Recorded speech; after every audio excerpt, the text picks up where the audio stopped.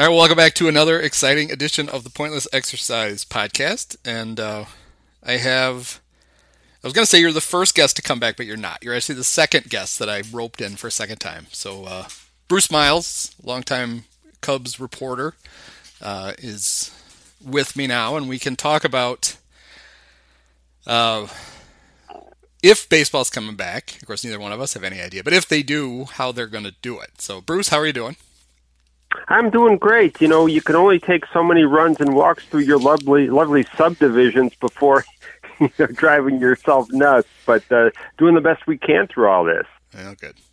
So, baseball's been out now for almost 2 months, if my math is right. Yeah, March 11th or 12th. Yeah. And so not quite 2 months, but a long time. And so the first glimmer of hope was the thought that they would just have all 30 teams hang out in the greater Phoenix, Scottsdale Metroplex, whatever they call it down there, use the existing spring training facilities, plus Chase Field, whatever the Bob, I think that's it. The Bob is Chase Field now. Yeah. Try to play that way. And they even talked about doing some 7-inning doubleheaders, like the low minor leagues and stuff like that.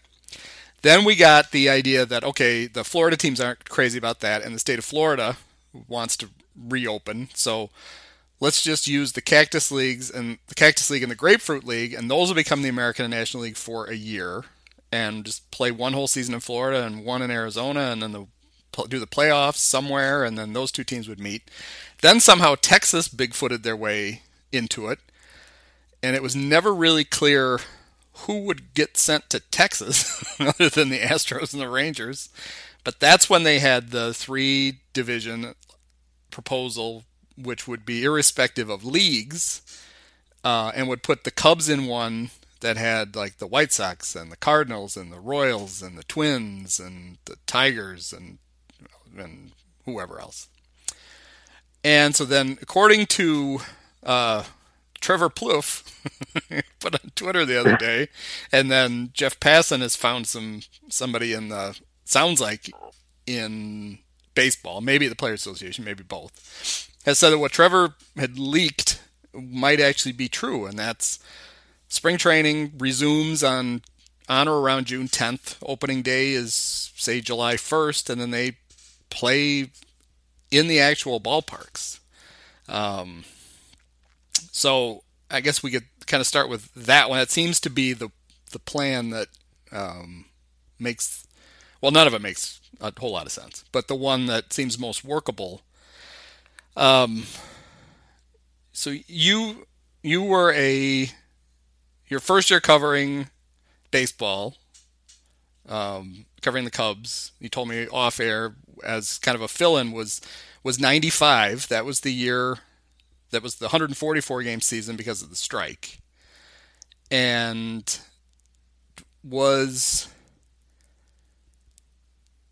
I'm trying to think of, they started just a few weeks late, maybe 2 weeks late. And so they crammed 144 games in. Was that one where they didn't have as many off days as normal, or is that why they cut it down to 144 games? Do you remember? No, that's why they cut it down to 144 games. They started like if you remember, they started spring training with the replacement players, and actually those replacement players got on planes at the end of spring training and went to the cities where the teams were supposed to open, and then all of a sudden here you have the settlement, and now they had to re-ramp up spring training.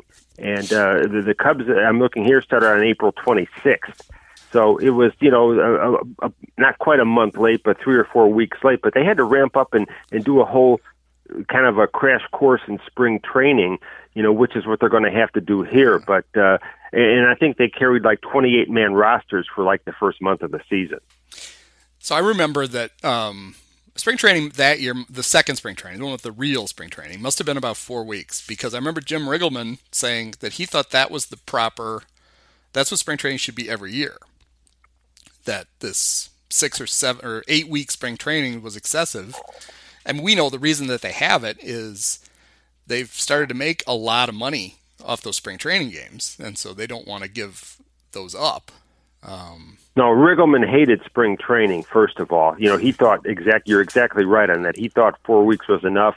The pitchers, everybody was ready for that time. But yeah, we all know why it's as long as it is. Yeah, it's especially now that they've all.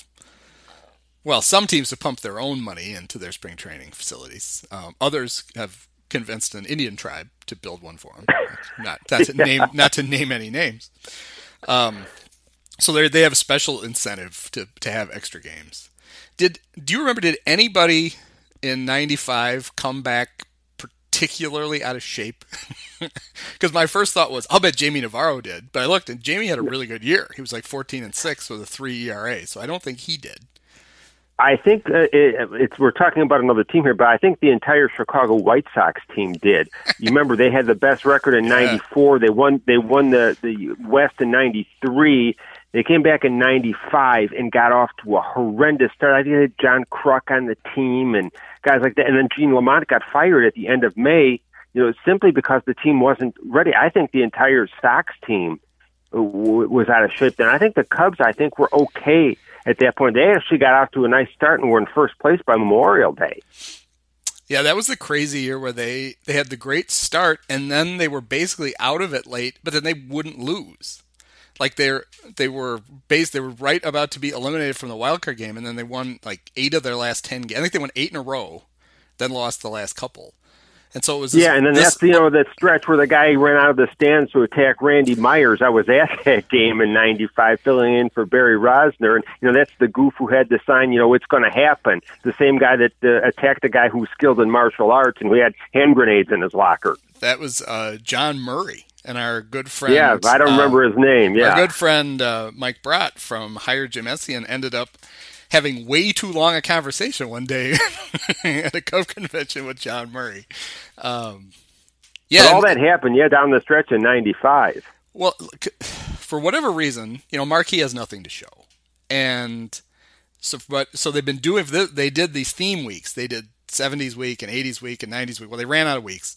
And this is mystery week, and where you don't know what game you're going to get when you tune in. And last night was only Wednesday, and this week they'd already had 2 games from 95. In one of them they lost. It's like, why are you showing this? Well, the game last night was the last Friday of the season. It was against the Astros. And I'm watching this game, like, why are they showing it? So I looked it up, and I saw that they win 11-10. It's a walk-off. Well, that must be why. And I just have it on while I'm doing other stuff, and all of a sudden, Harry's like, there's some idiot on the field to try to attack Randy Myers. I'm like, that's the John Murray game. That's why they showed it. Yep. He's lucky that Randy didn't kill him. Oh, Sean Dunston said the same thing. Randy Myers was nuts to begin with, but then he's skilled in martial arts, and he's got all this crap in his locker. Of course, that's not on the mound with him that we know of, but yeah, that was pretty wild. We had a pool reporter going down to Town Hall Police Station to see how that all turned out. Didn't Randy Myers have a grenade in his locker? Yes, he did. All kinds of stuff, camouflage and the whole thing. It was a funny thing once. Jim Riggleman called him in to pitch one day, and Mark Grace is standing on the mound. He says, "Well, Jim," he goes, "do you think this dumb MFer can get somebody out?" Hey. And then he went, after he retired, he coached girls junior college basketball for a while in Washington. Yeah, and you know what? He shows up every now and then at Wrigley. We see him in the clubhouse, quite laid back, and there's always a good quote and, a good guy to deal with. And I remember him, he hated Larry Himes for some of his stupid rules when Larry was there and so forth. But, fun times. Fun day that one was. It's just crazy that's what I would have thought I would have recognized that's what the game was. I still have it on, and all of a sudden, maybe this is why they showed it, because, but otherwise, it was a great game to show because the Cubs tied it late, and then Mark Parent came in and ended up getting 3 at bats. So that's what you want to watch in a 30-year-old game, is Mark Parent batting 3 times. I got to see Larry Cassian pitch. That was great. I had really missed that experience. So Yeah, they had some guys. They had some guys, Larry Cassian and Brian Hickerson and Mike Walker and some of these guys. Chris Nabholz, they had him coming out of the fan. Willie Banks was on the team. So a lot of interesting guys in an interesting year. Mike Perez pitched 68 games for them that year. I hardly remember that, but yeah. It's like, oof. Tanyan Sturtz pitched for him. So there you go. Yeah, he was a Rule 5 pick that year, and they were lucky, I guess. He actually came out and had a nice career, as it turned out, but he was a Rule 5 pick, and they were able to sneak him onto the roster with the 28 men, and they were able to keep him. But, it was just kind of just a whole weird kind of thing with, coming back from the strike and all this other kind of stuff. So, but yeah, and that was Riggleman's first year, and you found out that he was actually a pretty good in-game manager. We've seen some of the other kind on the north side of the town, but he's like America's interim manager. He's always been saddled with really bad teams. And then when he finally got one in Washington, he up and quit. So it's like, and I forgot that he actually managed the Mariners for a while as an interim manager. So I had forgotten about that. So, but actually a very good in-game manager. Well, and that was, I didn't remember this. I did not realize, I guess I'm sure I realized it at the time. I forgot that the Rick Wilkins for Luis Gonzalez Scott Service trade was an in-season trade. For some reason, I thought it happened in the off-season. Because I'm looking through this and I'm like, well, how the hell did Rick Wilkins catch 50 games for the Cubs that year? And I was like, oh, because, so in that season, the Cubs had a cast of thousands at catcher. They had Rick Wilkins, Scott Service, Todd Pratt, Joe Kmack, and Mark Parent. And Mike Hubbard. Holy crap. Yeah. So they had, do you remember how long the 28-man roster was? Did it phase out or did they do it for the whole? No, they phased it out. I think it might have been for 3 weeks to a month, just because they had to make sure everybody was in shape and they didn't want to be ruining guys' arms. So I think it was for about 3 weeks to the first month of the season. Because this is supposed to be the first year of the 26-man roster, and then according to one thing that looks like it's just not going to happen this year is a minor league season. So the idea then is you need to have a bigger roster for that because you don't have anybody to call up. If you start at, say, 30 and then say, all right, a month then we're going to cut back to 26, somebody gets hurt, who's supposed to pitch? Right. So Passan was saying that the idea they floated is you'd have a 50-man roster, and then you could have 30 active for a game. I don't know what the other 20 guys do. I guess they just hang out and work out. Again, like pitchers throw before games and stuff, and then they sit and they're one of the 12 people that sit in the stands. I hope there's some kind of provision, though, as to, like, I hope you can't just set a new roster every day, or we're going to have 4 pitching changes an inning if they know they can just take their whole pitching staff and shuffle in a new one the next day. The Dodgers and Brewers, those games would never end. No, I think you pointed out in your newsletter that Craig Counsell would use like 11 pitchers in a game or something like that. But no, it'd be crazy. I would think that they'd have to get all this sorted out. And, if you got like 50 guys with social distancing, where do you put them on days when the Cubs are home? Do you have them go down to Sox Park and work out or have a simulated game or play against Sox minor leaguers? I don't know, but that's kind of the stuff that they're going to have to figure out. Yeah. Yeah, I mean, the only places you have that's big enough are the spring training complexes. And that's not a real efficient way then to have to keep flying people back and forth to Arizona and Florida. Now, we don't need you for a few days, so you can go back and throw in Mesa. I guess they could do it, but... and I don't know. And some of it with the minor league, some of it I'm sure is a safety and a practical issue. The other is that for whatever reason, Major League Baseball has decided that they want to just take a blowtorch to minor league baseball. And this is going to be an excuse for them to do it. Oh, yeah. Listen, anytime that there's a crisis, whether it's major or minor, and we're finding out now in life what's major. It's this stuff. Minor crises are like work stoppages and that. They like to experiment with things to kind of see what works. In 81, with the strike, they tried the division series where you had extra teams in the playoffs. And what I think with this, I think Theo would kind of like this 3-league, 10-team thing so he could have the DH in all the leagues. Because Theo desperately wants the DH in the National League. Use the DH and then hope like next year everybody forgot that they used it and we're just going to keep using it. So I think that's one thing they'd love to experiment with. Well, I've thought all along that if they use a DH for this season, then we'll never not have a DH. Oh, absolutely. And yeah, I even went back and looked at, I can't remember who it was, who the last pitcher to bat for the in Game 5 of the World Series was, because that's going to become like the Addison Russell was the last player to ever get an actual 4-pitch intentional walk. Whoever that guy was would very well be the last pitcher whoever bats, except for when Dusty screws up his lineup and then ends up losing the DH. Like Dusty, you put a position player in, you don't have a DH anymore. What?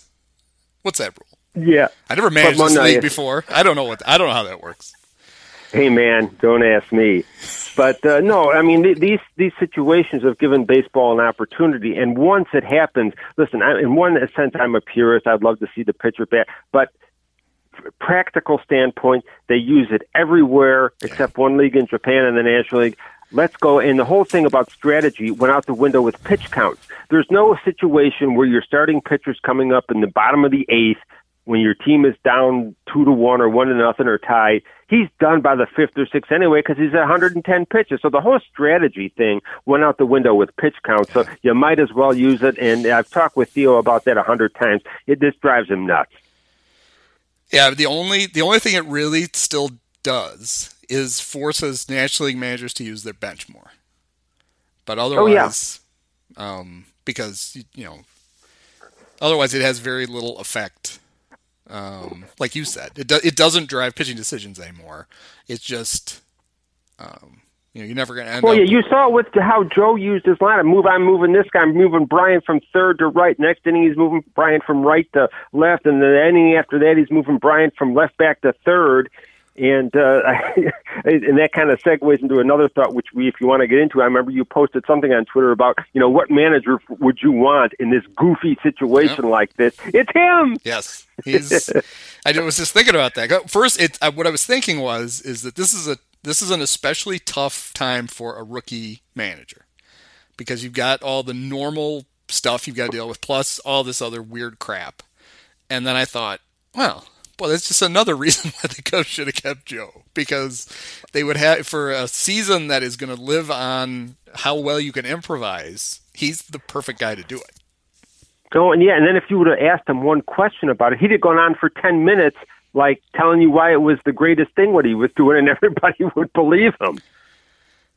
It's just another reason why the cold timing of the Marquee Network was so bad. I mean, Joe is like the perfect manager to have if you have a 24-hour cable channel to fill, because you just throw a microphone in front of him, and you ask him one question, he fills 2 hours. Oh yeah, absolutely. And not to beat a dead horse, but everybody else in that organization got extensions. He was the only guy that didn't, which I felt was kind of a crappy deal for him. Jason McLeod, who got we already want to call it, kicked upstairs, reassigned, whatever. He's still there. He got his extension. Theo, Jet, everybody, and Joe, the guy who held things together. No matter how much you want to criticize his in-game moves, they're down 3-1. He held the team together. And he's the only guy that didn't get any extension out of it, which I thought was a shitty deal. Yeah.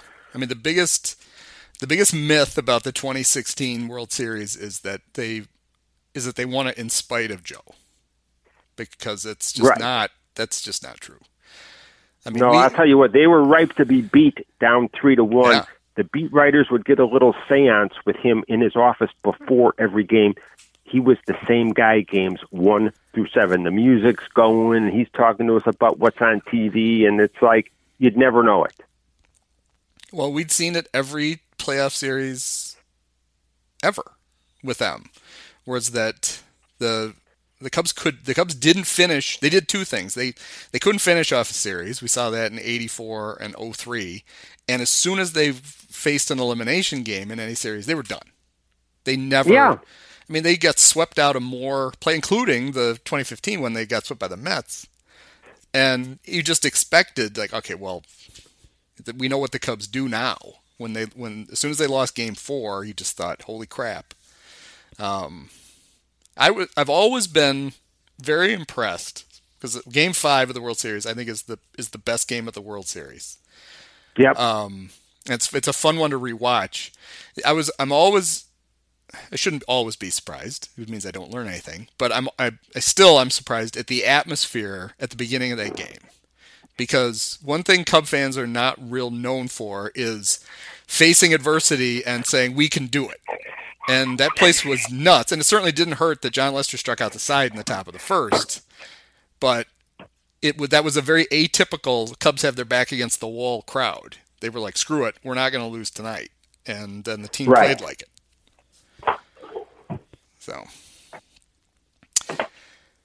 So one of the things that I tried to figure out as I was writing the newsletter last night was, okay, so if you have they said, well, try to play between 80 and 100 games. So if you start on July 1st, unless you want to play into Christmas, you're not going to play 100 games. So playing half a season seems to make the most sense. And then I thought, well, even the math is pretty easy because you've got 4 other teams in your division. So just play each of them 10 times. That's 40 games. Then you've got the 10 teams in the 2 other divisions. Play each of them 4 times. You need one 5-game series. You got 81 games and you're done. And then I thought, oh crap, I forgot. They don't have an even number of teams in the leagues, so they still have to play interleague games. And so now I don't know how somebody makes that schedule. Because the whole idea, the beauty of it, if you're going to play the Cardinals 10 times, you have a 5-game series in Chicago, you have a 5-game series in St. Louis. And so then you're only traveling to St. Louis once. You take half the teams in the West, you go play 2 of them, and then 2 of them come and play you. I guess there's 5. And then somebody else comes to play you. But it all works out. But as soon as you put interleague in it, and you have to have one interleague series every day, there have to be 2 teams from each league playing each other. Now you have to chop the schedule up, and you defeat the purpose because now you've got to send teams out. You're back to having 3-game series and 2-game series. And so my suggestion, see if you think this was a good idea, I just think they should just give the Brewers back to the American League. I think you put in your newsletter, nobody would notice. So, I mean, they're only in the National League because Bud wanted to make the franchise that he technically didn't own because Wendy was running it. He wanted to make them more valuable, so he put them in the National League. So they can just go back. Right, and like you said, too, over a shorter season and in a more serious vein, it really kind of magnifies the inequities of the interleague schedule, whereas if you're one team that's playing 4 crappy teams and you're another team that's playing 4 good teams, over that, it just magnifies the importance of each game. So there's a real inequity and an unfair situation there. So I think that'd be the perfect time to either scrap it completely interleague play or to say, okay, this year, forget it this year, we're just going to go with each league playing its own teams. Right, but the only way to accomplish that is you'd have to temporarily move a team. You have to say, okay, I guess this year you have to go to the other league. Either the Astros come back, and we don't want that, or the Brewers go back, which would be fine. Because you're right. So then my other thought was, all right, so every team, not every team, they try to have a supposed geographic rival. Like obviously the Cubs and the White Sox, the Yankees and Mets, the Giants or the Dodgers and A's. Yeah, Giants and A's, Dodgers and Angels. There's a natural fit for all of them. Then you end up with weird ones. Even the Twins and Brewers works. But there are some that just like the Diamondbacks. Who do they get? The Mariners. Who do they get? But if you assign one to each team, and that's the only interleague games you have to play. Every team gets one series. And then you could, in theory, then say, okay, we're going to stick with the 4-game thing. Treat them like an out of Division I. And then there's going to be one team in your own league you're not going to play, which is not great because you're playing for the championship of the National League. And then this year the Cubs aren't going to play the Diamondbacks. But it would, from a scheduling standpoint, it would make sense. From a competition thing, it doesn't make any sense, because then you could get, say the White Sox really are good this year. The Royals are still going to be terrible. So that gives a tremendous advantage to the Cardinals, who get to play a terrible Royals team, while the Cubs have to play the White Sox. It's right. It's diluted. It's only half as impactful in a full season. But when you're only going to play 81 games, that becomes a big deal. And so that's another issue they have to deal with. That's one I'm sure they're not that concerned about. They're really concerned about, we need to have a season so we can all get our TV money. But from a competition standpoint, it does become a big deal. Yeah, and the devil is going to be in the details. Well, we'll see what the Players Association has to say about this. And they're going to have to get a special waiver probably to play in Canada, because Trudeau up there has, enacted some regulations there about numbers of people that can gather. So they'll probably have to, which I'm sure they'd be able to do because it's Major League Baseball. You'd have to get a waiver for Canada to adhere to their laws. But I don't know how much of this they've thought out. And a lot of what's gone on here has just been throwing crap against the wall to see what sticks. It's what we do too. So it's that's to be expected. But yet, this is all stuff that they're going to have to work out. And if they plan to open spring training camps in June, and where do they have those? Do they have those at your home ballpark? That's another thing. These are things that they're going to have to work out pretty quickly. Yeah, because I suppose spring training, it's easier because you only have to worry about two states. And from a more practical standpoint, you have the facilities to handle more players, is to just go back to Arizona and go back to Florida. But you're also you're starting to get to a point where it's going to be tough to be productive in Arizona because it's going to get so damn hot. It's already hot. There was 107 the other day there. So now you're working out either first thing in the morning or you're going to have your workouts at night, which I guess isn't the worst possible thing, but it's certainly not. It's not what you want. But then, if the Cubs come back and they're going to just work out at Wrigley, well, I guess they did redo the visitors clubhouse, so they could easily, the minor leaguers can use that clubhouse and the big leaguers can use theirs. I suppose there's a way to make it all work.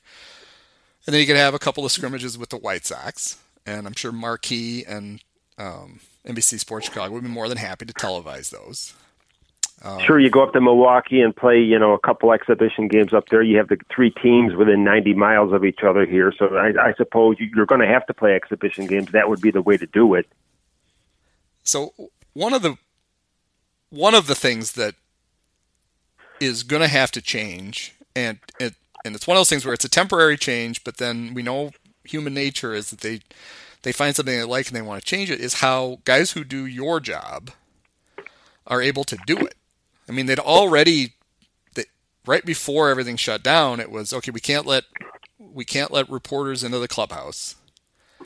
And I think some people gave Paul Sullivan shit because he's, as the president of the Baseball Writers of America, he's like, hey, he was protesting that. But he's protesting it from the idea that once they don't do it, are they ever going to go back to that?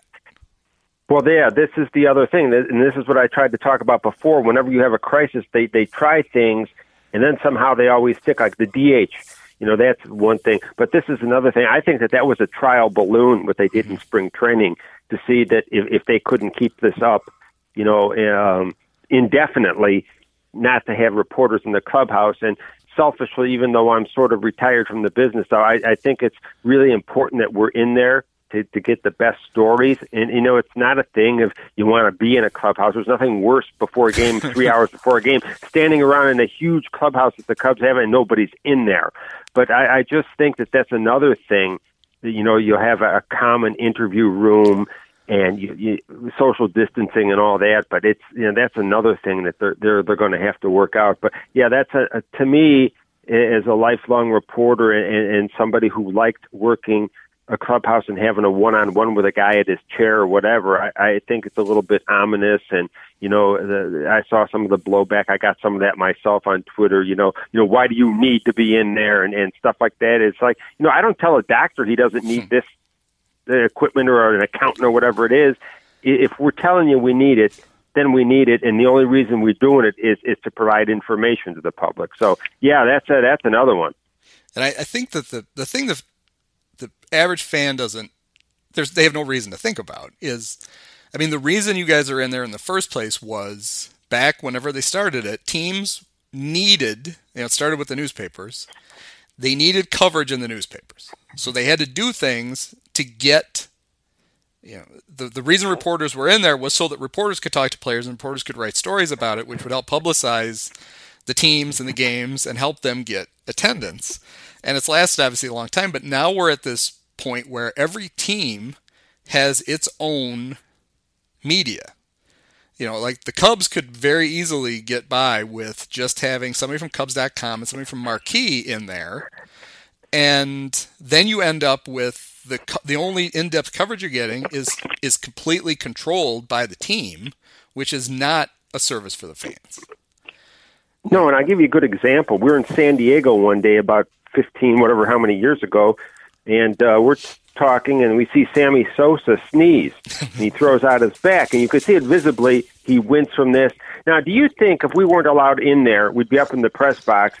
Sammy's a late lineup scratch. So do you think for 1 minute they'd say he threw out his back sneezing? No.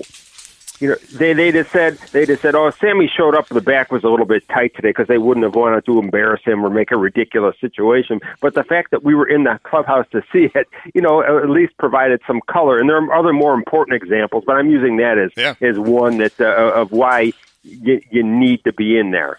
Well, Mark McGwire wouldn't have been a big deal that he forgot to turn his Androstene Dione label to the back of his locker, because somebody saw it and wrote down, what is that? And looked it up and went, ooh, this is not a normal thing that he's taking. No, so there's 1,000 examples of that. How would we know when Mike Remlinger gets his finger caught between two chairs? We would have had no idea.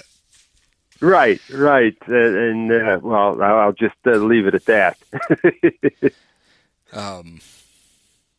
We would still have known when, who was the guy they got from the A's, who fell into the dumpster. Chad Godine. Chad Godine.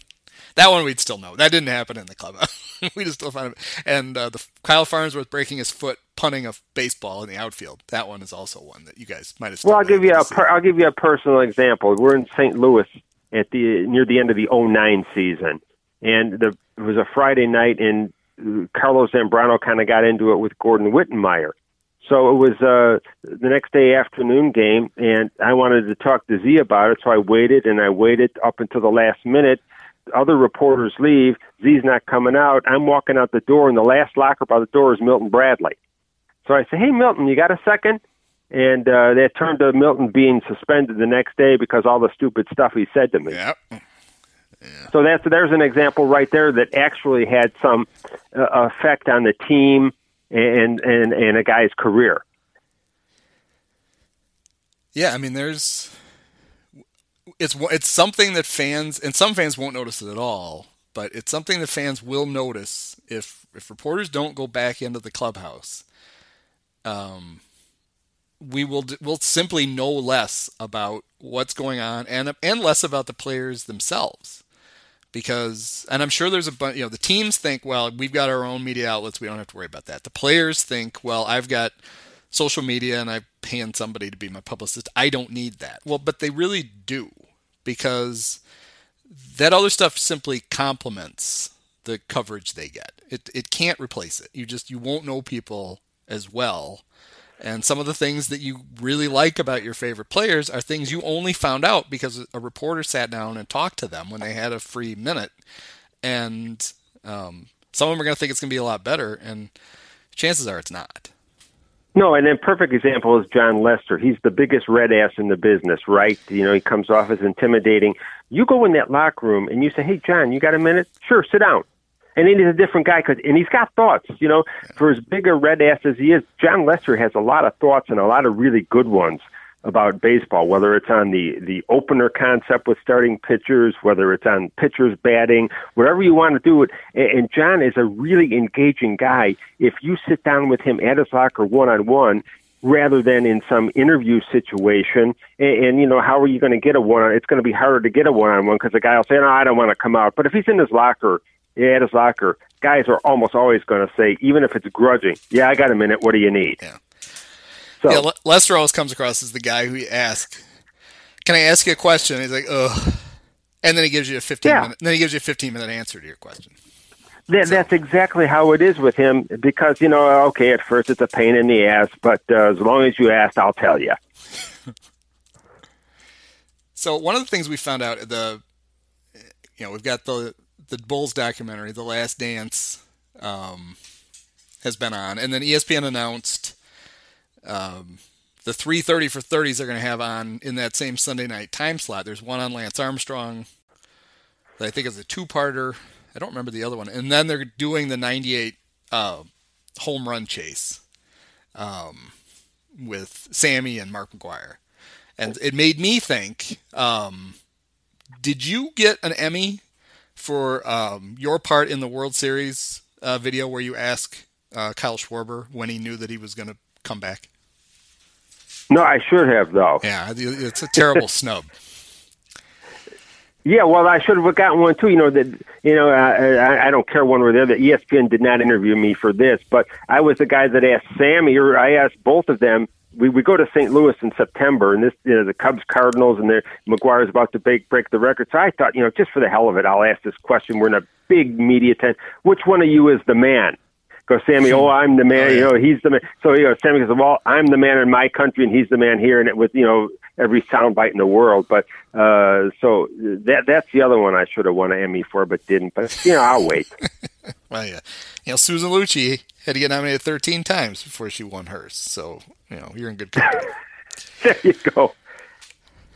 Yeah, I will be very interested that the tone of the documentary could be anything. I mean, they could focus on the idea that it saved baseball. They could focus it on the idea that, you look back in hindsight at least as a fan and think, how did we ever think any of this was on the level? I mean, they're both so cartoonishly big. So, and I suppose if it's a good documentary, it'll touch on all of those. The theme will kind of evolve as you watch it because it is kind of a complicated thing. I mean, it was undeniably fun as it was happening, but it also was, not. It was phony. What we were watching wasn't real. Yeah, there's so many parts to that season. I remember, and in May we were in Cincinnati on a Sunday. It was a getaway day, and Sammy refused to talk with us. There were three of us on the road that day: myself, Mike Kiley, and Paul Sullivan. And Sammy had done something on the game, and he just refused to talk. And it's like, what's wrong with this guy? Is he jealous that Kerry Wood's getting all this attention? He's in a funk? And then all of a sudden, 2 weeks later, June happens, and 20 home runs later after that, we got a whole new ball game. And you go down the stretch, and Sammy's enjoying the hell out of this, where McGwire, is this old grump about the whole damn thing, and it was just kind of this juxtaposition. One guy having a lot of fun with it, and the other guy, it looked like the ballpark on some days was the last place he wanted to be. So maybe the answer to this is obvious. Do you think McGwire would have broken the record if Sammy hadn't been close? Yeah, I think so. Yeah, because he demolished it. He hit 70. It's not like he hit 62.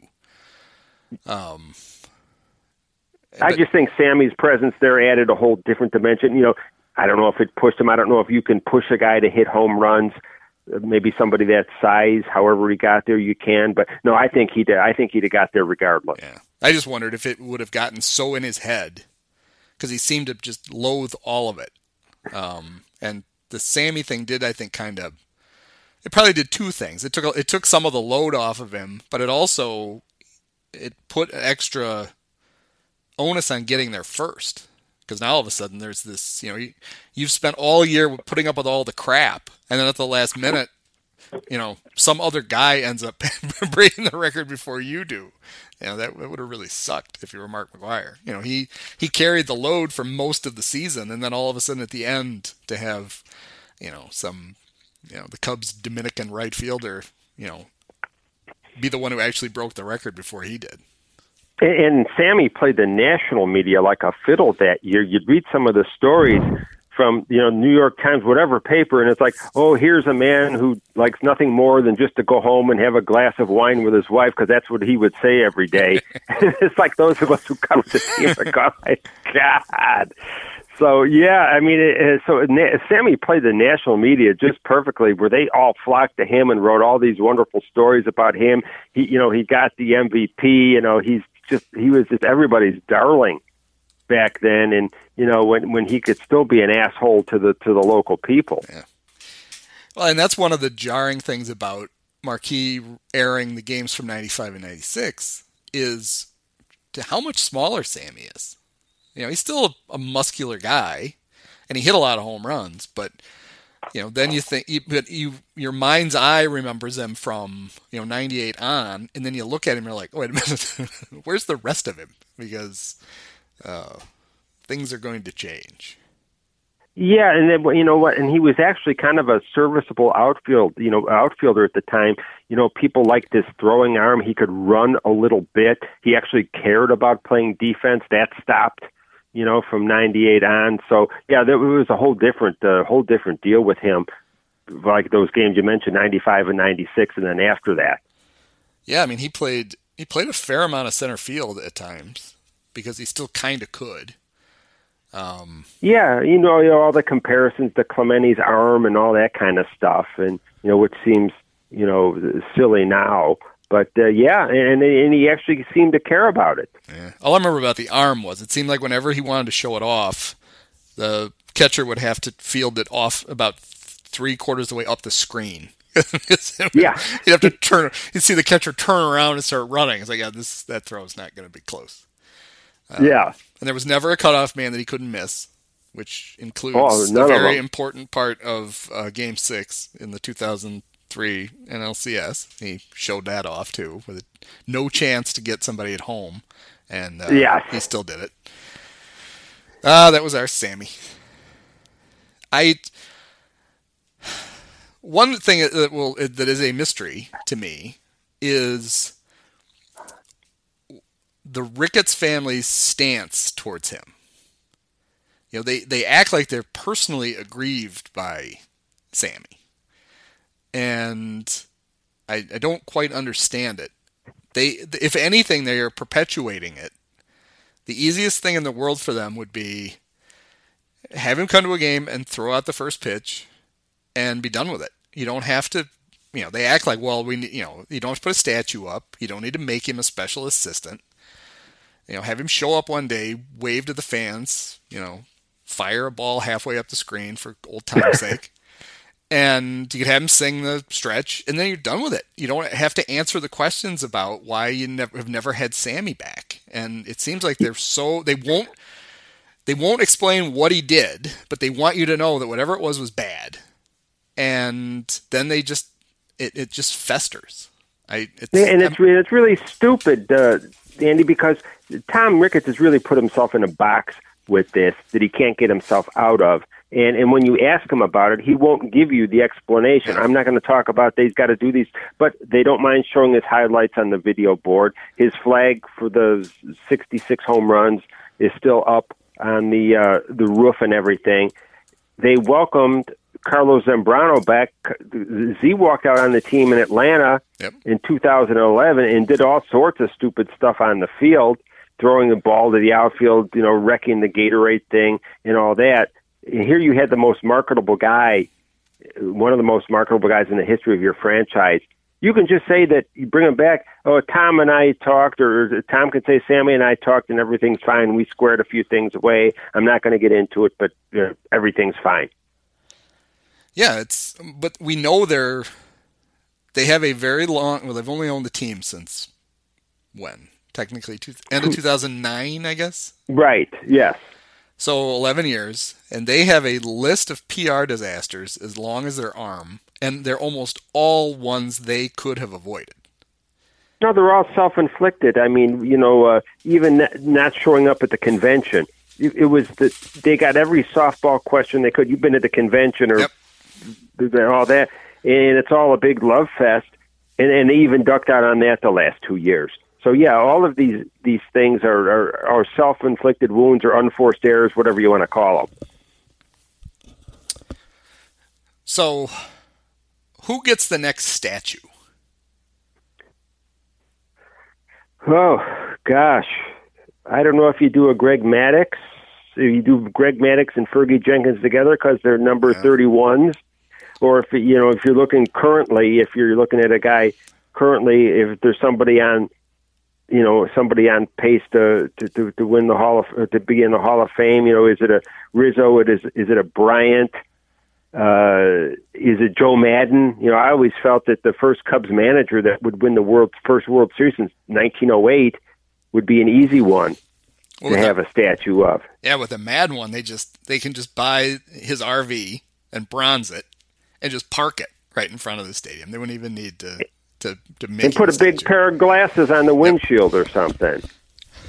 But that's a good one to say. If you're going back, maybe a Maddux or a Jenkins, because they're both Hall of Famers who don't have statues there, because Ernie, Billy, and Ronnie do. But if you're looking at today, it'd be fun to speculate. John Lester did so much to change the culture of the franchise. The best free agent signing in Cubs history and maybe Chicago history. If you talk to John McDonough, he'll say Marian Hossa. But so he's a whole other topic we could just discuss someday. But anyway, yeah, that's a great one. It's a fun one to mess around with. But I think any of the guys that we've discussed there, would be in line for that if they so chose. Well, it seems weird that the only statues are from the guys from. Well, I mean, Ernie obviously goes back before the '60s, but it's mostly that era. It's those three guys, and they all make sense. The statues are perfectly defensible, and especially the Santos statue is one of the best sports statues I've ever seen. I mean, whoever did breathtaking. That, it's tremendous. And I was there for that unveiling. It took your breath away when they unveiled it. Absolutely. And it surprises me they haven't done a Sandberg yet. And you can almost even see it where they could do one where he had that kind of little leap that he would do at second base when he was turning the double play. And it seems like that would, make for a nice statue. And then it'll be interesting. Yeah, it'll be interesting to see as we get farther away from this era, how much contracts play into who gets one. Because obviously, if Bryant's only here for one more year, you're never going to see a Chris Bryant statue. No, even if Rizzo left at the end of his contract, at some point there's going to be an Anthony Rizzo statue. I just can't imagine that there wouldn't be one. Right. And Lester does seem like a natural. I mean, it's not. It's one of those things where they paid huge money to a guy who was probably at the very back end of his prime, and you knew why they did it, because they needed a horse, they needed somebody to kind of legitimize the rebuild, and then he goes out and he outperforms that contract. That never happens. You never sign a pitcher who's already 30 and pay him that money, and he's worth every penny. And even if he didn't win a game this year, he's more than earned that entire contract. Oh, absolutely. And I'll just back up and say my bad on not mentioning Sandberg. Yeah, absolutely. I think he should probably be next. But on Lester, if you remember the first month of the season, there was all kinds of people on Twitter bitching and moaning because he came up with a little bit of shoulder fatigue in spring training, wanted to pitch through it, did pitch through it, and then, eventually got things together. But there were people bitching and moaning about that, this guy's stealing money, this, that, and the other thing. They're not, in Game 7 of the World Series and winning it without him. Yeah. That the whole 2015 season it's amazing how it started. There were no bleachers. Just physically you had the weird setup at the beginning of the season. Then you had Lester not pitching well, and with the whole he won't throw to first thing became this huge deal. And this team that was like, well, maybe they're finally going to start to be good. And then by the end of it, it ended up being one of the most fun seasons any Cub fan has ever had. I mean, just the way they kind of plowed their way into the playoffs and then the wild card game, and then there were a lot of fans who, if you had told them, okay, they're never going to win World Series in your lifetime, but they're going to knock the Cardinals out of the playoffs this year, they've been like, okay, I'll take that. That'll work. And the way it happened was Schwarber hitting the ball on top of the scoreboard like he did. He became an instant folk hero that day. And you're right, for me, it's right up at the top with fun teams I've covered. And it was a funny thing because at the end of the Mets series when they got swept, people were like, okay, we're disappointed, but look out, here they come. Yeah. Yeah, it was the rare Cub, well, Cub postseasons have been rare anyway, but that ended in a deflating way but didn't deflate the fan base. You were disappointed. It's like, oh, that sucked. But you couldn't, the winner couldn't pass fast enough. It was, can we just skip ahead to Mesa? Because things are getting interesting.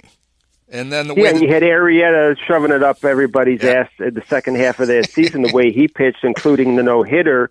So, I mean, that was another thing, the sweep of the Giants. I was at the game where Cole Hamels no-hit them, and, they played like crap for a couple of days. Then here come the Giants, and then they sweep them. Yeah. Well, and that had the Saturday game in that series had the ridiculous, Hector got himself into that jam, got the bases loaded, and then struck out the side to get out of it. It was, yeah, there was just so much crazy stuff. And at the end of that series on Sunday, we had all the security people coming into the press box saying, "Everybody leave! There's a bomb threat." So, and I've still got pictures of myself and others sitting on the sidewalk on Sheffield Avenue, finishing our stories while sitting on the sidewalk. That's how that series ended for me. Wonder who called in the bomb threat. Was Bruce Bochy called it in just so they could get the hell out of there? Probably did. Yeah.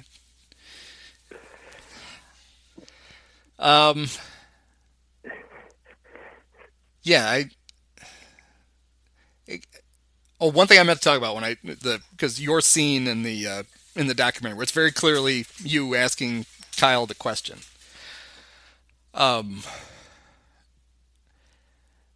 You obviously you were around the team all the time, and I kept I was partially joking and partially thinking, I think this might actually happen. I kept insisting that they would find a way to get him back before the season ended, because he blew out his knee and did horrible things to it, but he did it in the third game of the season, and the baseball season is so long. I remember thinking, well, maybe there's a chance. And the thing kept perpetuating it was, even at games, they would, between innings, they would occasionally flash a highlight of him working out on the field before the game.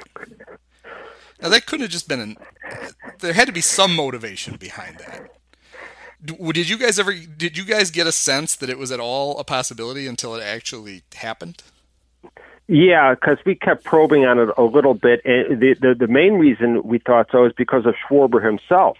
I mean, he was bound and determined to do this, and that's one of the endearing features about this guy. He was like this stocky guy from Middletown, Ohio, blows out his knee, and now he's working his ass off to come back. I just don't think there was any stopping him, and it's like probably Theo got sick and tired of listening to him and said, okay, go to Arizona and look at 1,000 pitches, and we'll talk to you. And then he wasn't out of sight, out of mind. He went down there, did everything they said, and now they're like, well, we got no choice. Yeah. Well, and I mean, who knows? It's easy to say they don't win the World Series without him, but I don't think they win the World Series without him. I mean, he probably not. He didn't just acquit himself. Okay, he hit .412 in the World Series, and he started the rally after the rain delay. Yeah, absolutely. I just watched it the other day, as everybody else did around here, and you're like, this is totally incredible what's happening here. And it's just one of those things. To me, I have a soft spot for guys like that. And with another guy with the media, he's really good. He's always taking time, and he's really true to his roots. He's really a humble guy who really hasn't lost that Midwestern sensibility. But yeah, that stuff. The people say that you're over mythologizing a guy or glorifying a guy, but like you said, kind of an important time he did all that stuff. Yeah, I mean, it's hard to over mythologize a guy who actually did it. It's Yeah. It's ridiculous to think that you can go 6 months between big league at bats and get that first one in the World Series and not be completely overwhelmed. He struck out in the first at bat, and then after that, it seemed like he almost hit a home run in game one. He hit it way up on the wall. Yep. I mean, it was he's a very easy guy to like. I think the narrative switched in a very unfair way on him defensively during the LCS against the Mets. Absolutely, yeah. Michael Conforto, who's an actual outfielder, was making just as big a mess on a fly balls to left as Kyle was. But because Kyle was the converted catcher, everybody's like, well, he can't play out there. That's ridiculous. What are they doing? And that was nowhere near the reason they got swept in that series. No, and he had improved. Well, he had nowhere to go but up. But he had improved during that season. And then obviously he's gotten better, all the time. We know what it's like to see a catcher in left field that doesn't work, and that would have been Todd Hundley with the Mets. Yeah. I mean, Kyle never did that. It was Todd looked like he was completely lost on every fly ball, like he was just circling everything. Schwarber, he was never that. But it's weird how narratives start, and then if people don't want them to go away, evidence isn't going to deter them. They're just going to continue to hammer it. So. Yeah, and then the whole thing with him being the leadoff hitter the next year and going back to the minor leagues, that probably didn't help the narrative either. But that wasn't completely his fault. And the guy bounced back last year and really had a hell of a year. Yeah. If you look at all of his numbers. Well, we saw it with Schwarber, we saw it with Happ. And Almora, they finally did send Albert down, but I think that was more of a roster thing than anything else, because they sent him down with just a couple of weeks before rosters expanded. They basically just gave him a break. But it does seem that the Cubs have been... The Schwarber thing, when he struggled in 2017, felt like it went on a lot longer than it should have. To the point where them sending him to Iowa, they seemed to add a stigma to it. It was perfectly understandable when he got off to a bad start that here's a guy who missed all of last season, and we're just going to send him to Iowa and let him get a bunch of at-bats, and we're going to bring him back. And they just wouldn't do it. You kept watching him struggle and struggle and struggle, and it's like, you have a AAA affiliate for a reason. Let him go. And but that's not been unique to him. The pitchers they shuffle without any thought. But for whatever reason with position players, it's got to just be, I guess, their philosophy. We've seen guys struggle, and it's like, just get him out of here for a while. Take the spotlight off of him. And they seem very loath to do that. Am I crazy? No, I don't think so. They did it, the 1 year with, Happ when they sent him to the minor leagues right out at the end of spring training. But, yeah, it was for some reason, and that whole built another narrative of, Schwarber's their golden boy. He was their pick, and Theo loves him and all this other stuff. But, I don't think you're crazy in thinking that. It went on for too long, and I think the whole leadoff thing probably did him an injustice. Joe's stubbornness in keeping him there. It probably wasn't a bad thought in theory, because he sees a lot of pitches, has a high on base percentage, but whether and Kyle would never tell you it got in his head or what's the reason for any struggles. We'll never know that. But yeah, it was just the whole thing snowballed, and I think unfairly to him, he's had a lot of things to overcome as far as perceptions. Well, hopefully his second half last year was very impressive, and it went on too long to have just been a hot streak. So hopefully we see that carry over whenever they finally get back. And that's another thing. I mean, this short season, if they actually get it started, which I think they're going to, they seem hell bent to do it. Public health be damned. I think we're going to have some length of a baseball season regardless. Yeah, there's a few billion reasons they're doing it, but yeah. everything's going to be a small sample size. I mean, you could end up with a team that's not that great winning the World Series. You could end up with players who aren't that great having huge years because the thing that bangs around in my brain is 2003 Corey Patterson, where he got off to the great start and he was not playing well. His numbers but he had built up decent stats, really good stats. And but if you go back and look, he was really struggling when he got hurt. Yep. But if you look at his numbers, like, wow, he had a really good season before he got hurt. But most of that was built in April, and you could, that kind of stuff happens. And you could also have a really good player who looks like he has a terrible season this year because he gets off to a slow start and then gets back to his normal, self. But there aren't enough games for the stats to even themselves out. So it's, the fewer games you play, the less representative the season could be, for better or worse. So we could have some really crazy stuff.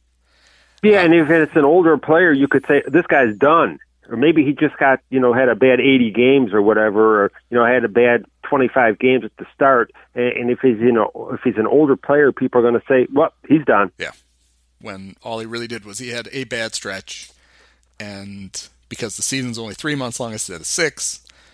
He didn't have enough time for his numbers to even themselves out. Right. So you're going to have to, whenever they get going, you're going to have to take everything with a grain of salt, from individual stats. Like you said in your newsletter, we could double them and say this is what the guy would have done. Well, maybe not. Yeah. To maybe a mediocre team, winning a division by being slightly over 500 and winning the World Series. So, yeah.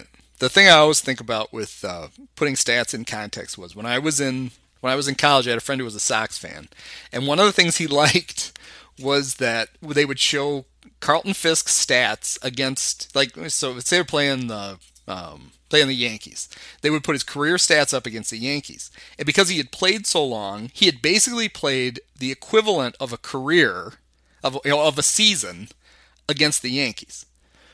And my friend liked the fact, he's like, I love these because it looks like, okay, if he had played the Yankees every day for a year, this is what his stats would have come. Obviously, it's not. But you could basically put it in context. If Fisk had hit 20 homers and 80 RBIs in his career against the Yankees, that was going to be roughly 162 games. It was just us entertaining ourselves.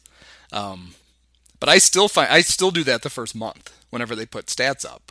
Is I just take them and go, all right, well, if he does this 6 more times, this is what his season's going to be. That's why I think they should play 81, because then I don't have to do very much math. I can double things in my head, and so for my sake, they should play half a season. Well, most sports writers got into it because they thought there'd be no math in it, so this makes it easier for the people covering the team too. So one thing we don't know, I mean, what they talked about that.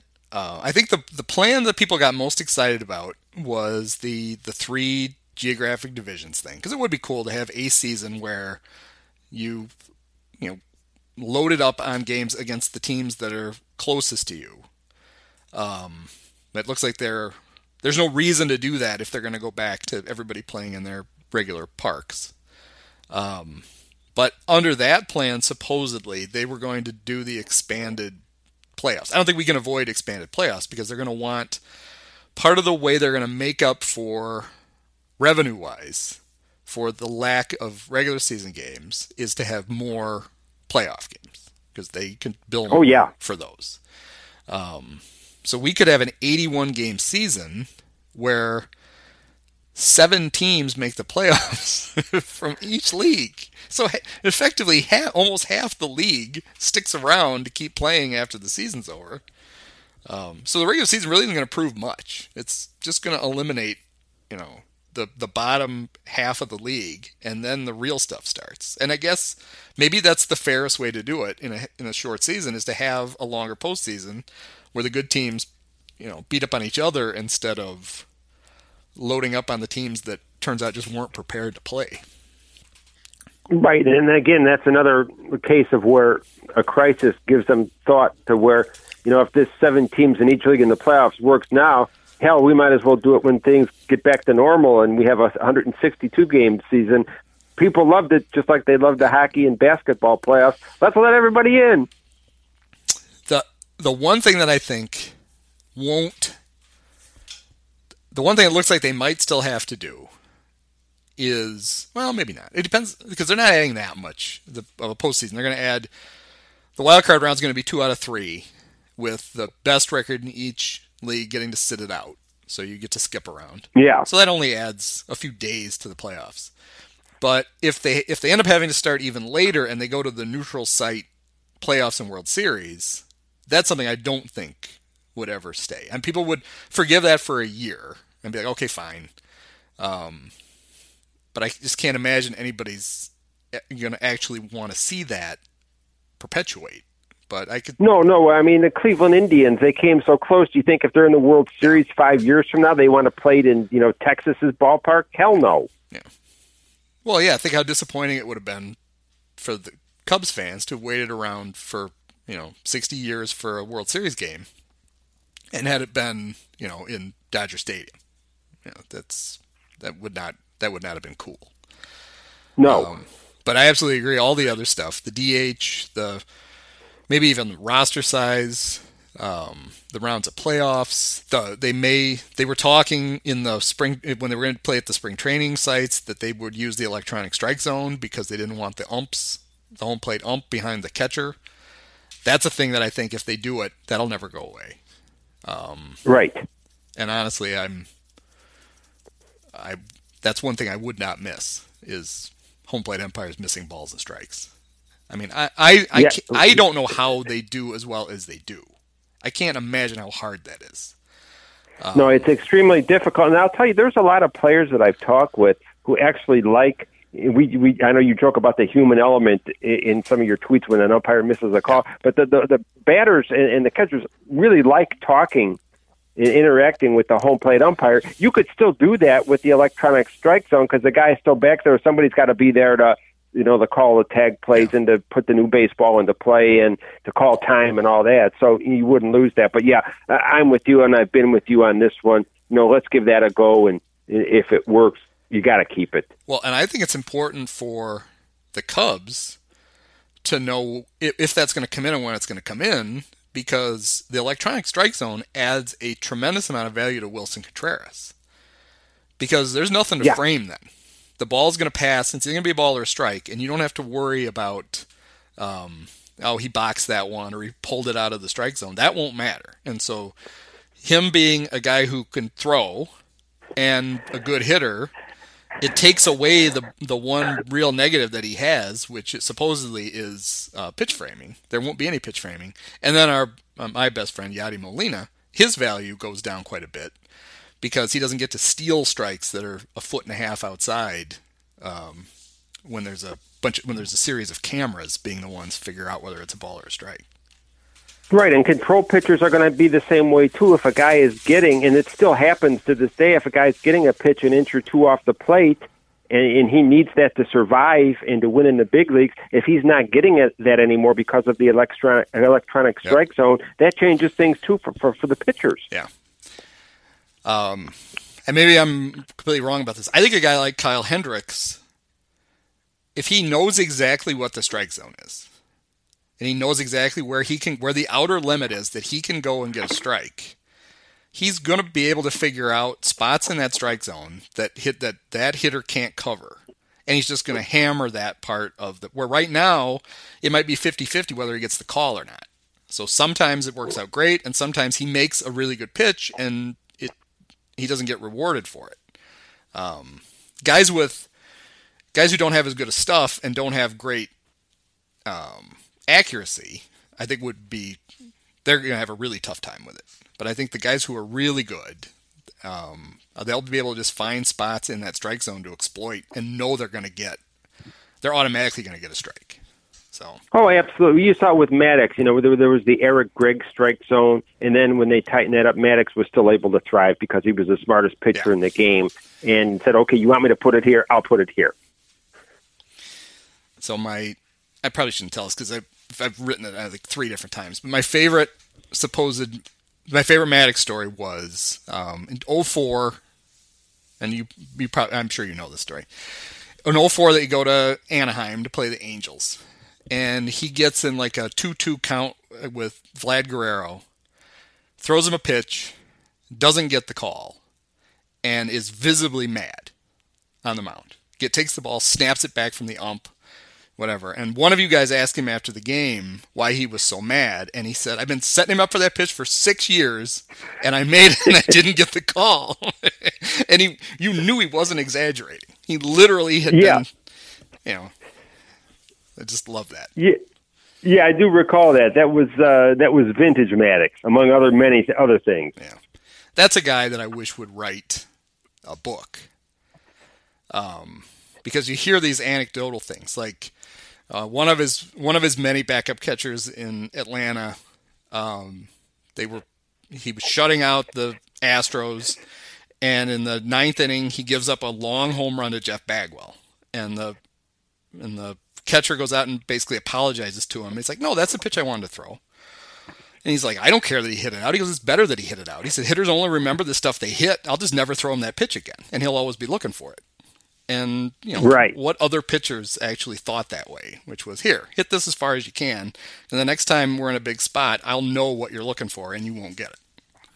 Yeah, well, it's funny because we're in Atlanta in '98, the season we talked about a little while ago, and Sammy Sosa hit one past Maddox's ear that ended up hitting the backdrop beyond the center field wall. I mean, it was a home run, but Maddox made a play on the ball, and then we asked him about it after the game. We went over to the Braves clubhouse, and what did you think of that? He goes, "Oh, it was cool."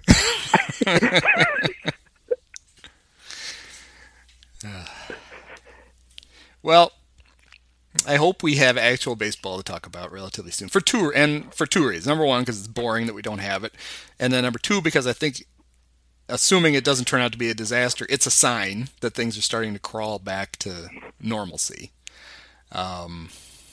So I want to thank you for... I talked to you for more than an hour. I wasted a good hour of your day.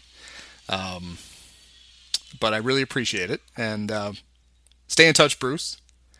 I don't know if you have anything to plug. I should give you a chance to plug something. I don't know if you have anything.